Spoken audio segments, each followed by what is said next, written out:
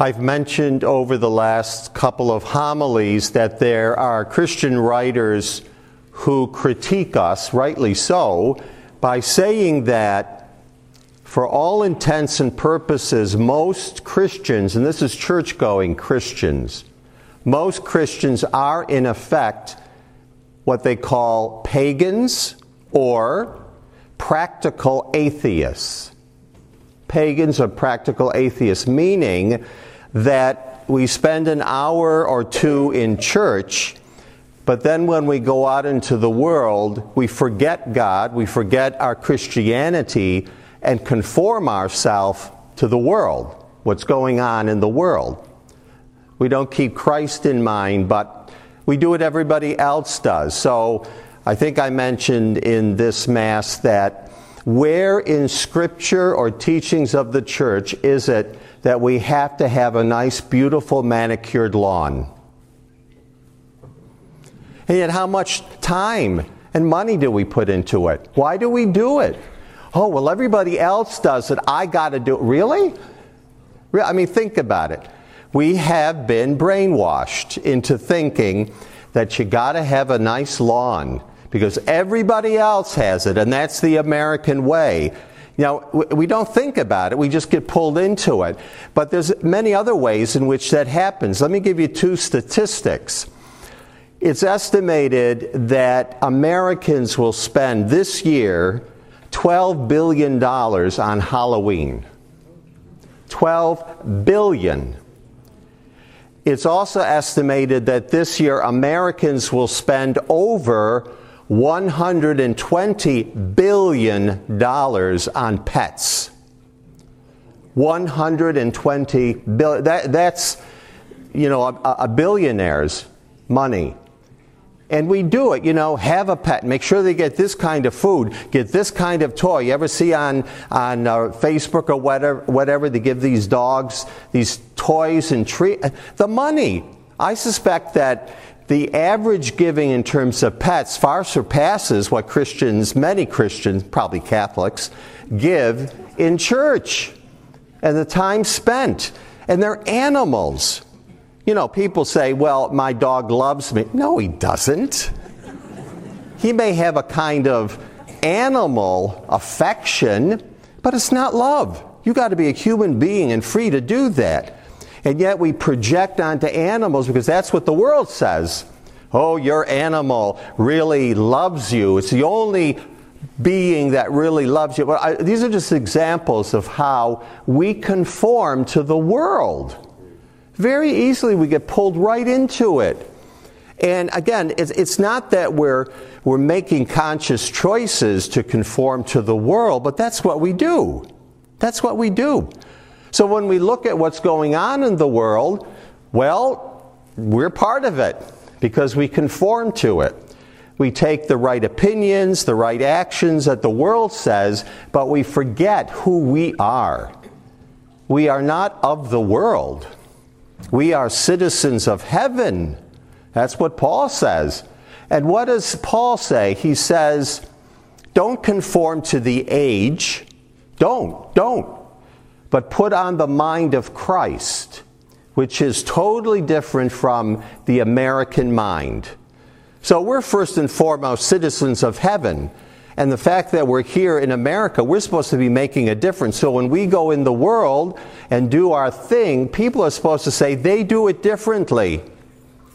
They don't do what everybody else does. They challenge people to ask themselves, am I really doing what God wants me to do?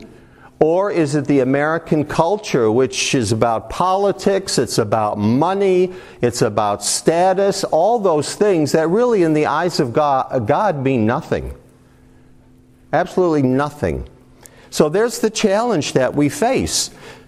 To what or to whom do we conform our lives? Now, in that first reading, the writer God says, referring to Cyrus the Great, who was a pagan, who allowed the Israelites to go back to Jerusalem after their exile, God refers to Cyrus as his anointed.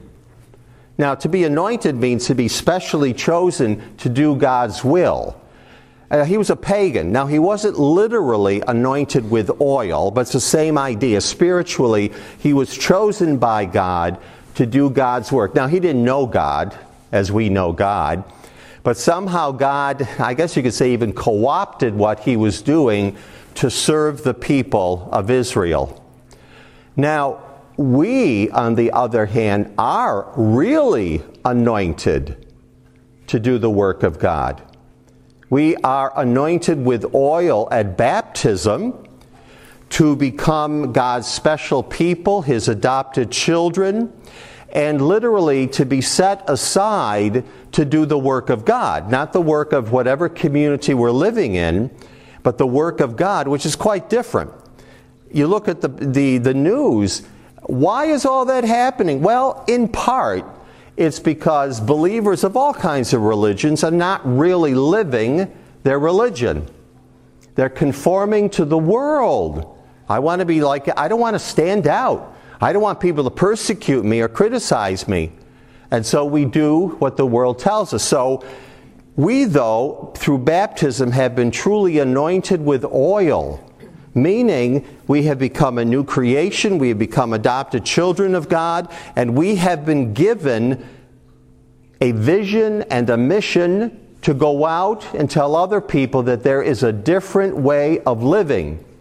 Not as the world says it, but the way Jesus says it. So, again, Paul says, don't conform yourself to the world. Don't do that, because that's not what you were saved for. We have been purchased by Christ. We have been ransomed. We belong to him, and therefore, everything we do should conform to the will of God. So, who's the perfect person, being, who conformed himself to the Father's will? Jesus, right? He didn't own anything. He didn't have luggage. He didn't have a condo. You know, his vacation was going off into the mountains to spend quiet time in prayer. That's the model that we have, not the model of, well, I guess you could say the American dream, you know, have your own house, go on vacation, do this, that, and the other thing. But somehow that is so attractive to us that we conform to it without even knowing. And so we spend these billions of dollars on things that really are not important. What if we spent that money on things that were important? Feeding those who are hungry, providing shelter, so forth and so on. Well, Jesus preaches conforming to the will of the Father. So it's not just that we are ordinary people. Through baptism, we become extraordinary people. God makes us holy, that is, he sets us apart to show the world through kindness and love and even through correction that this is the way that God wants us to live our lives. And if we do, one day we will be with God for all eternity in heaven. So we have a lot of challenges to kind of, maybe we should go to some reorientation camps, you know, where all day long all we're hearing is scripture and Christian music. And then so when we come out and we get into the world, we say, wait, where's the scripture? Where's the Christian music? Where's the reminder that I am a child of God and called to do the will of God, not the will of whatever country I happen to live in or come from? But we need to reorient ourselves to take that brainwashing and get rid of it, and get brainwashed in the best way, that is, know who Jesus Christ is and follow him. It's a big challenge, but that's who we're supposed to be. People who step up to the challenge and conform themselves to Jesus Christ. Again, because we have been anointed by God. God has his real presence in that oil, so it's a sacrament, and it's a connection with God that changes us, and therefore we're supposed to be conformed to Christ, not to the world. So think about that as you go forward. Just think about all the things you take for granted, the things you do, and just kind of ask yourself, is this about Jesus Christ and his church? Or is it about the American way of life? Is it about the culture? Have I conformed myself to God, or am I conforming myself to the culture or cultures that are out in the world that are grabbing us and saying, this is what you're supposed to do, this is what you're supposed to be? It's a very important question, so that more and more we can pull ourselves away from what is pagan, what has nothing to do with God, and then become more and more true Christians, true children of God, who really make a difference, so that when we are in the world, people are going to notice something different about us. What we do, what we say, what we buy. And they'll say, why are you doing that? And then we can say, well, it's all about Jesus. I have to conform myself to Jesus. You want to find out about the Lord? So that more and more people can become part of God's kingdom. That's the challenge. So we have, again, choices.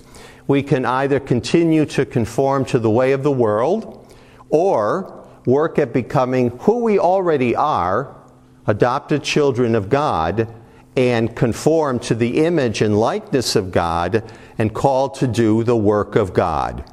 So God's giving us everything we could possibly need to do what we're called to do, but again, it's always up to us. So if we look in the world, at the world, and things are going awry, we have to come back to ourselves. What am I doing? How am I living my life? To what or to whom am I conforming my life? And then work on conforming ourselves more and more to Jesus, because Jesus himself says he is the way, the truth, and the life. There's nothing else after that.